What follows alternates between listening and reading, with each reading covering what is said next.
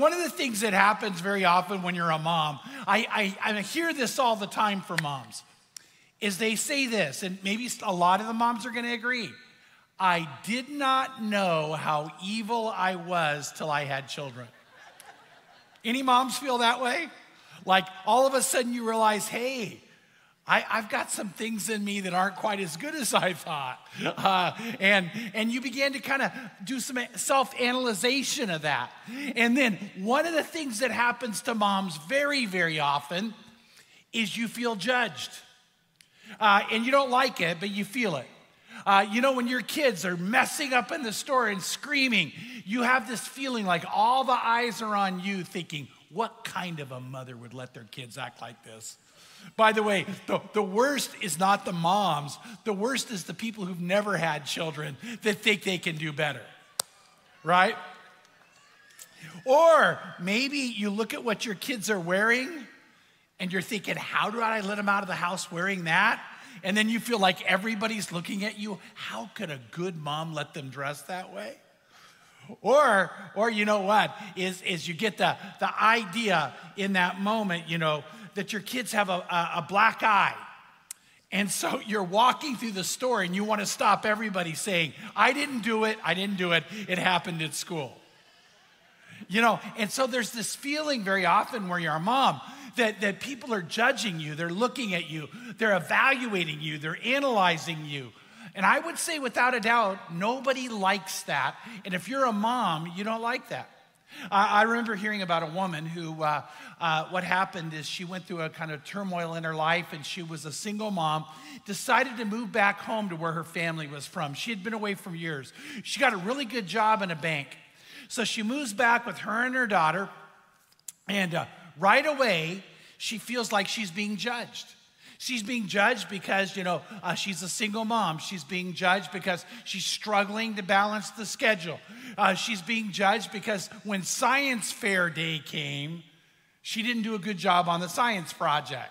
But I don't know how many of you think this. I think science fair is like the curse from hell. But anyway, she felt bad about it. And there was one woman in particular who just seemed to target her, seemed to judge her, seemed to always make those remarks. And that woman happened to be the head of the PTA, and she now was a part of that, so she had to see her regularly. And she every time she was like, what are you gonna say now? How are you gonna attack me now? What are you gonna do now? Well, one morning, she gets up and she's getting her daughter ready, and her daughter says, Mom, we have the cake for the bake sale, don't we? And she said, oh my gosh, I forgot. She runs in, opens the oven, and realized she forgot to pull the cake out the night before, and it's fallen completely. This cake for the bake sale's a disaster. And she looks at it and she doesn't know what to do. She can't bake another one. It's really time to go. She gets the cakes out and she's thinking, will icing somehow cover this? But it's just in both cakes, both parts of the topping are just dead in the middle. And then she gets an idea. She cuts out a hole in the center. She goes and gets a roll of toilet paper, stuffs it inside, and then she ices it and steps back, and it looks awesome. Of course, it's not awesome, but it looks awesome. And she's like, this will work. So she gets her daughter, she gives her $40. She said, whatever you do, you buy that cake. I want you do not come home without that cake. And her daughter's like, we're buying our own cake. She goes, yes, we're buying our own cake. You must buy it. Pay all 40, I don't care. And so she drops the daughter off, and the daughter goes into school, and she thinks, oh, this is incredible. This will work out. Well, all day she kind of forgets about the cake until she pulls up to pick up her daughter, and her daughter comes walking out with no cake. And she said, where's the cake? And she goes, Mom, when I went back to buy it, it was gone. It was the first cake anybody bought. And she goes, you gotta be kidding me. She goes, was our name on it? And she goes, I don't know. And she goes, oh, now she's mortified. Someone's gonna cut into that horrible cake and find toilet paper, And so she's freaking out about it. Well, that day also was another PTA meeting at the home of the judgmental woman.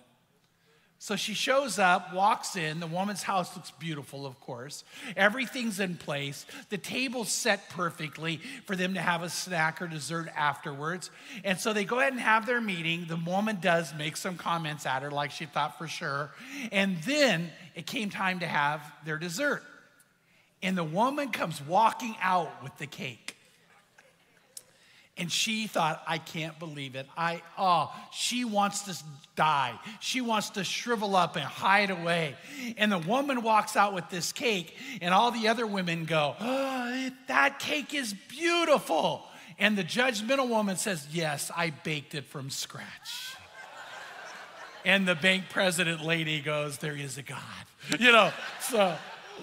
Yeah. But you know what, I want to say this, is that nobody likes to be judged. None of us like to be judged. So here's the thing I want to ask you to think about, because I'm thinking about this. If I don't like to be judged and you don't like to be judged, why would we judge others? Doesn't that make sense? The very idea that if I don't like it, why would I do that to somebody else? And so we need to kind of think about that, because we find out that people tend to be very judgmental. The Bible says not to do it. Jesus clearly said not to do it. We're going to be in James, where James says don't do it. And none of us really like having it done to us, so it would make more sense than ever not to be that way.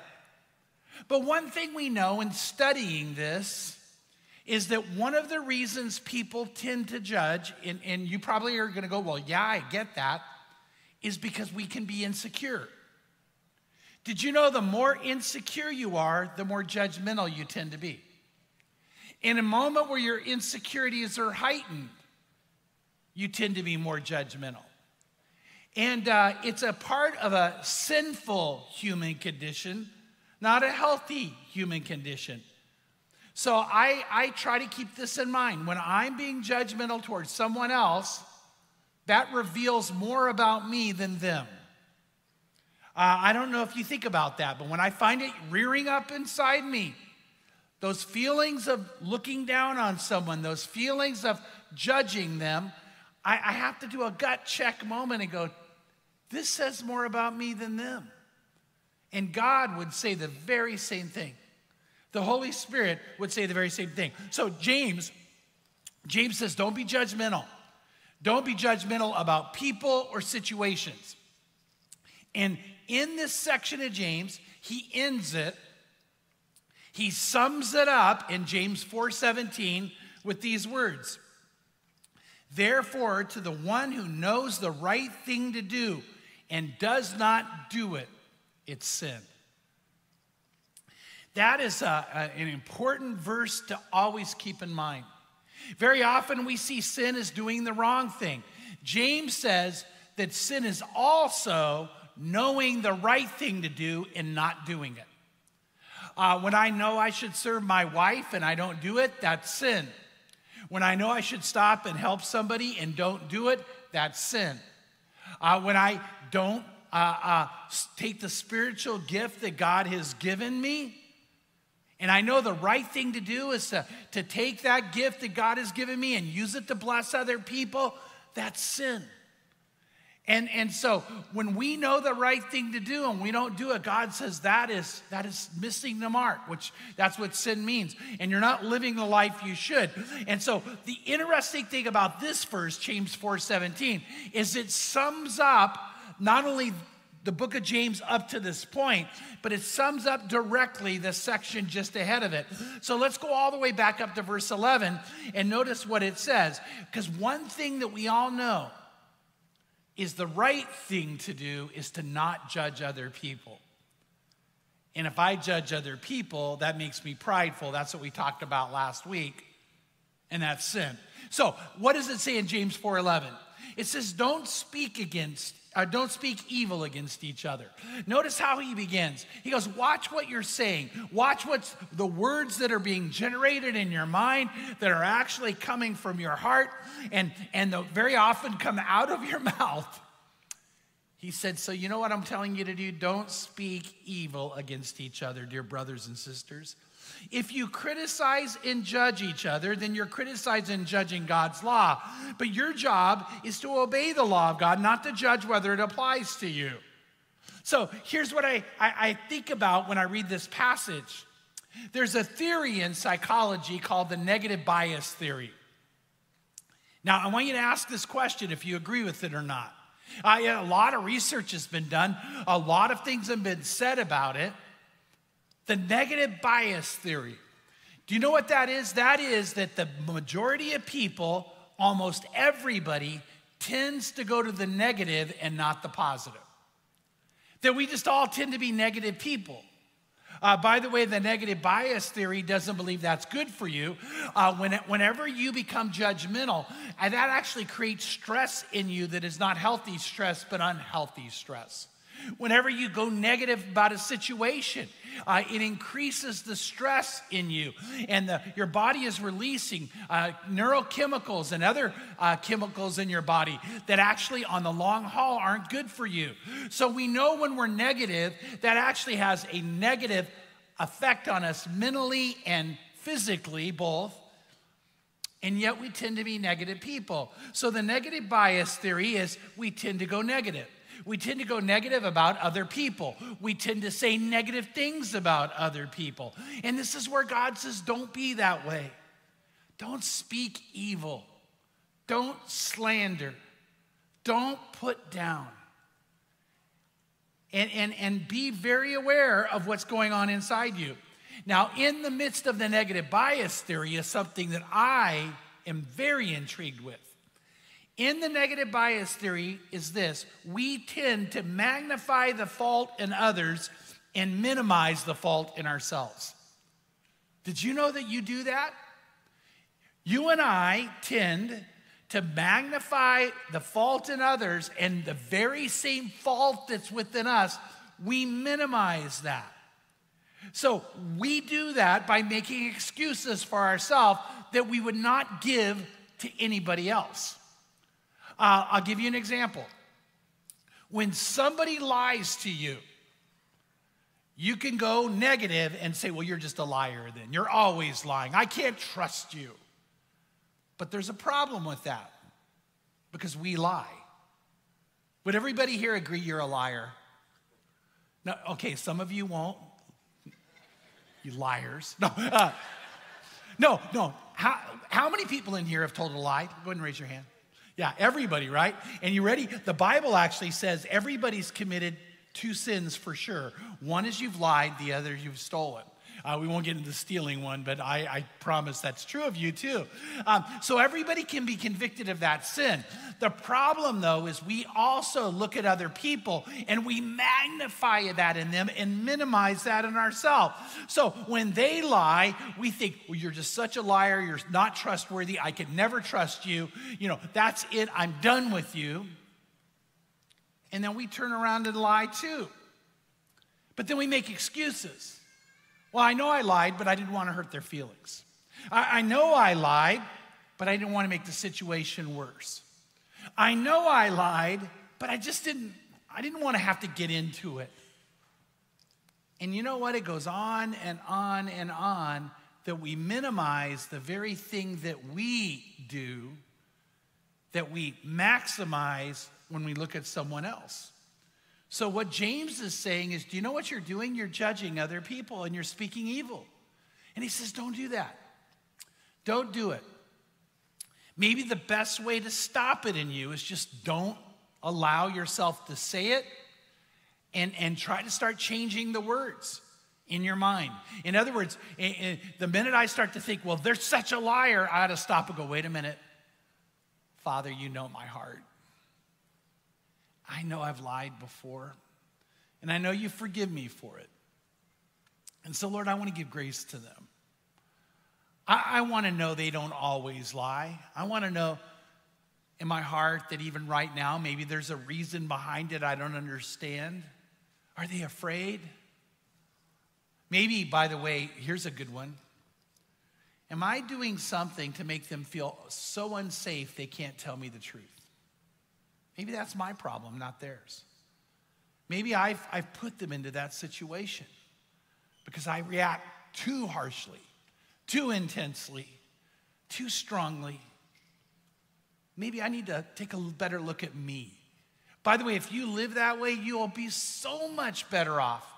You'll be so much calmer. You'll be so much more filled with joy. People will like you better. And get ready for this, you'll like you better. If we would just do what James said.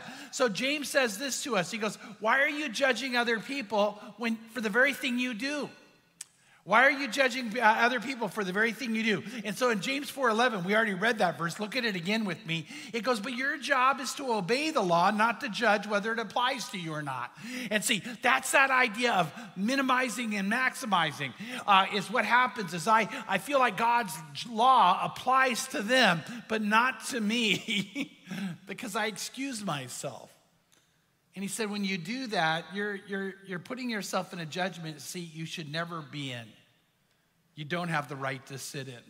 So we're told clearly not to slander other people. In Psalm 15, verse 1, it says, O Lord, who may abide in your tent? Who may be close to you, God? Who may be with you? And it says, who may dwell on your holy hill? He who walks with integrity and works righteousness and speaks truth in his heart. But catch verse 3. He does not slander with his tongue. He does not slander with his tongue. Nor does evil to his neighbor, nor take up a reproach against his friend. You know what? I think that's so interesting. The Bible warns husbands, don't be bitter against your wives. And the Bible warns all of us, don't take up a cause against a friend. You know, we ruin so many good relationships by going down this road. And in the end, it's almost always not the right perspective to have because our perspective gets off according to the negative bias theory, which I actually believe is true.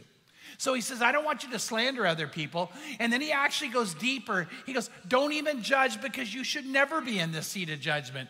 In James 4:12, it says there's only one lawgiver and judge, the one who is able to save and destroy. But who are you to judge your neighbor? So God says this. He says, Chuck, you don't know enough to judge people. You aren't fair enough to judge people. You're not aware enough to judge people. So why would you do it? And here's the really good news. Get ready for all you who are believers in here. Here's the really good news. We are never going to sit in the judgment seat. Isn't that a good thing? God is great at being in the judgment seat. He doesn't need our help. We can just hope for people and love people and bless people and forgive people and let God handle all the rest.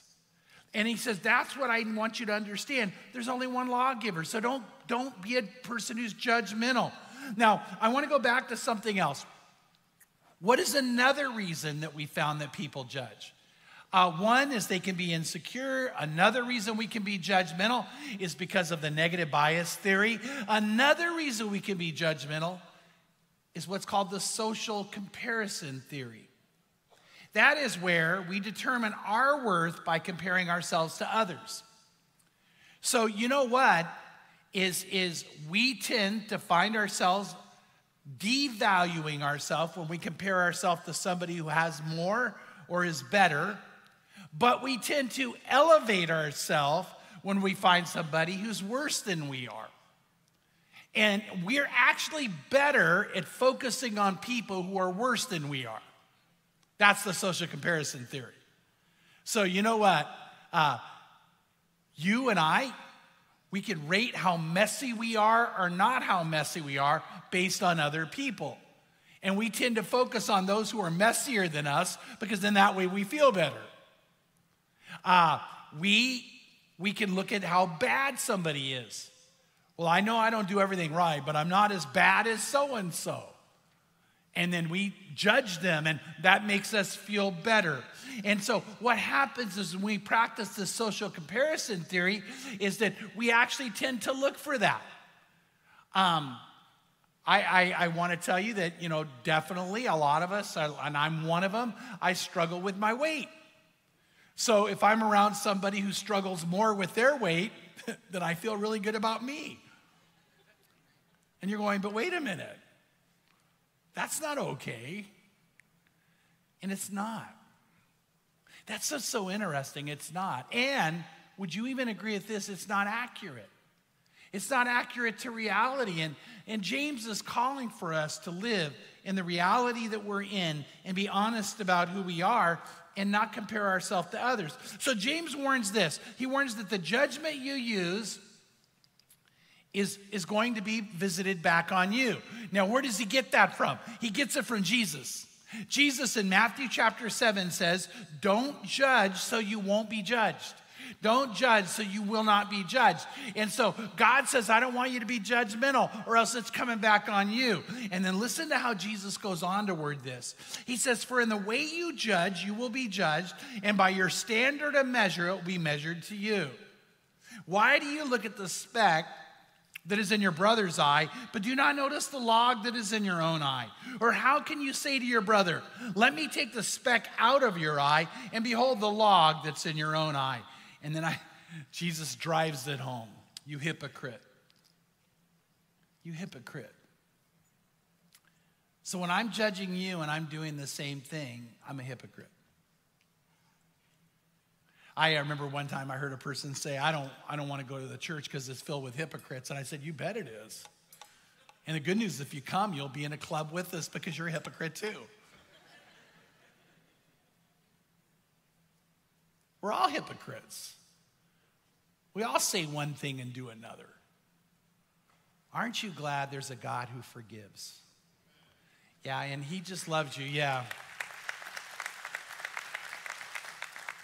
He said, you hypocrite, first take the log out of your own eye, and then you will see clearly to take the speck out of your brother's eye. See, I want you to think about that. Have you ever got really angry at somebody for being late? And then the very next meeting, you were going to be late? I've done that. Let me just self-report. I'm really big about being on time. And so when someone is late to staff meeting, I feel that's a sign of disrespect. And so what happens is I'll let it go once or twice. Then I try to lay the law down. All the people on staff know that, I think. And so I'll let people know, don't ever be late again.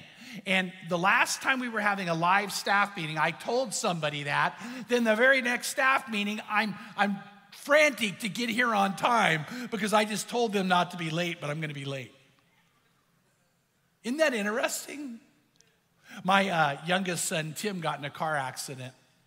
I got the call, and Pam happened to be with me, and it was, Dad, I'd been in an accident.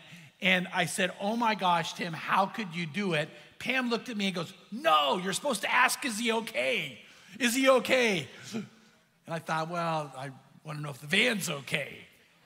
So I drive over and I find out our son, Tim, had hit a woman who attends our church.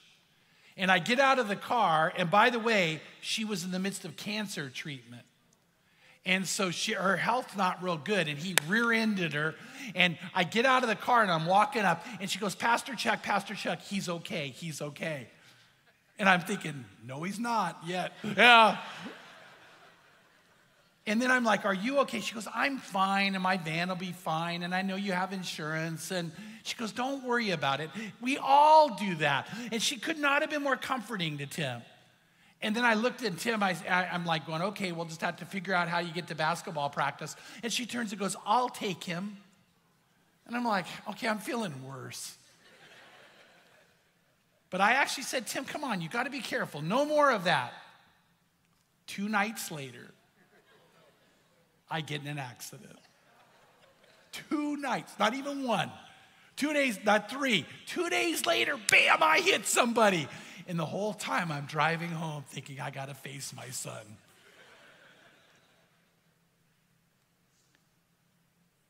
Do we do that to each other? And the Lord says, you know better. You know better.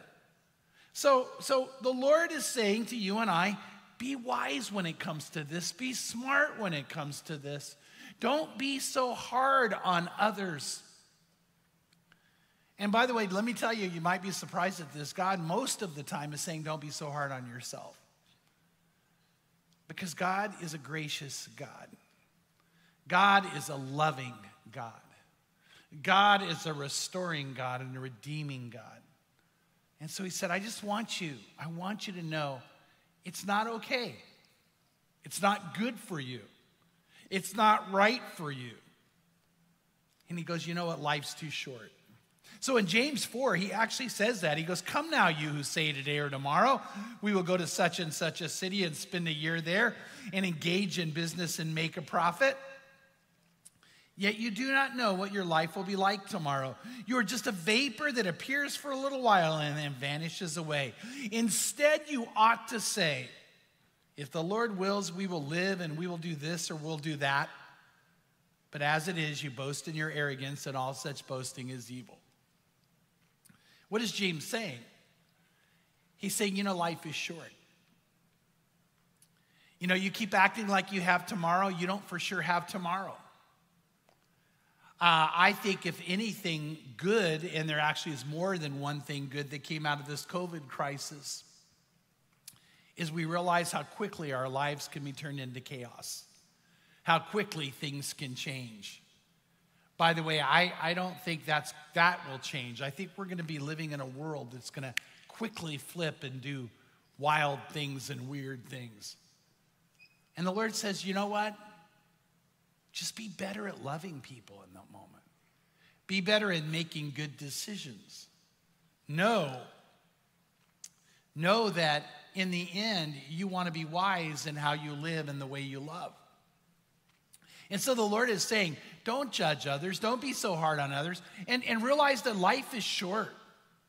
That relationship matters more than you know. That person matters more than you know. And live your life more focused and more ready to really care for other people the way you should. And so I'm going to ask you this. How are you doing with really forgiving, really being gracious, really loving, and really caring? Because to him who knows the right thing to do and doesn't do it, the Bible says, you're in sin. And when God says that, his goal is to have you and I not live that way. So right now, let me ask you a question. Where are you with the Lord? Are you in a relationship with him that is real and vital? Are you finding him guiding you and leading you? Do you live your life according to what we just read, where James says you ought to say, if the Lord wills, and that you live your life according to God's will and not your will. So you're able to say the words of Jesus, thy will be done. Thy will be done, not my will be done. And are you experiencing God that way? And maybe right now you need to make a move to start living better and living right by committing yourself to the Lord or recommitting yourself to the Lord. Maybe right now this would be a great time for you to say to the Lord, forgive me. Take me back. You're a believer and you need to come back to God. Maybe this is your moment to do that. Or maybe you've never committed your life to the Lord at all. You've never made that real commitment where you experienced him in a very real and vital way. And today you need to do that. So how do you do it? Well, the Bible says there are two steps we take to begin what the Bible calls a walk with God, a relationship with God. And the first is you pray and you say to the Lord, I want this. I'm in. I'm committing myself to you. And the Lord wants you to actually voice those words to him. He wants you to say it. And it matters. It matters when you do.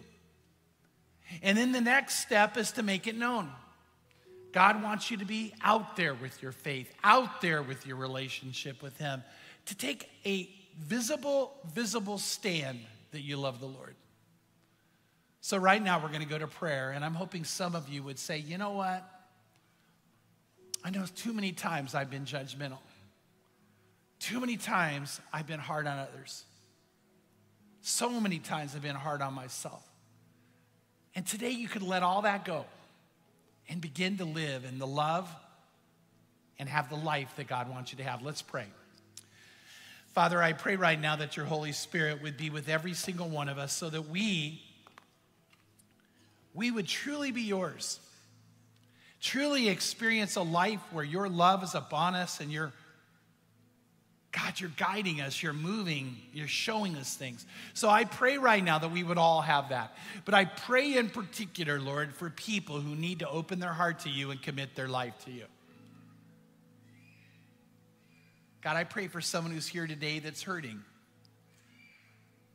And today their family is not what they were hoping it would be, and they don't see any way to get that back. I pray today they would know that this is a time to call out to you. This is a time to go to you.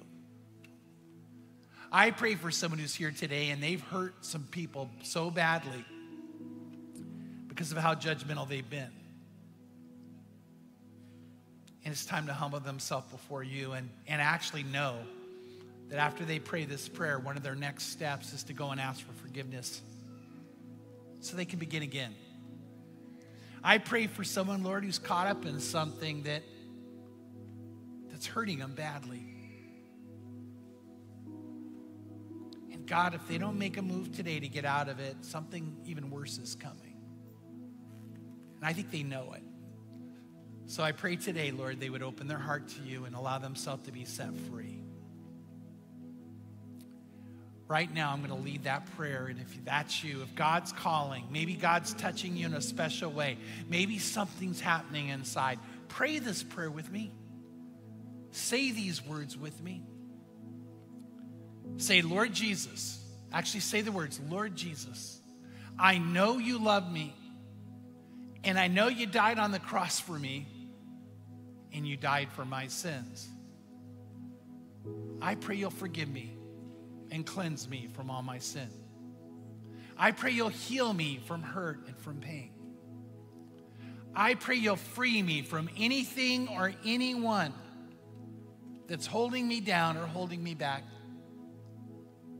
Then say these words. Say, most of all, I pray you'll make me yours. I pray you'll make me alive. And I pray you'll make me brand new. So I say yes. If those are the only words you could get out, say them. Say, I say yes. I say yes to you, and I say yes to the life you have for me. So take me now and make me yours. In Jesus' name, amen. And amen if you prayed that prayer. Wow, praise God if you said that prayer. That is so powerful. Most important prayer you will ever say right there. So thank you so much. If you said that prayer, we would love to connect with you. Go to crossroadschurch.family and fill out that link. We're not going to bug you. We're not going to come to your house. We really just want to walk alongside of you, make sure that you have all the necessary tools that you need. We can pray with you, give you some next steps to take as well. So go to crossroadschurch.family if you said that prayer. If you're looking for your next step, if you're not sure what's going on and what you need to do to grow in your faith, you can also go to crossroadschurch.family and click on the link that says next steps. We'll be able to walk you through what your next step looks like, be able to plug you into the church so you can serve, join a life group, maybe even get baptized, like Pastor Chuck was talking about, making it public. So head to crossroadschurch.family right now. Happy Mother's Day to all the mothers, and see you guys next week.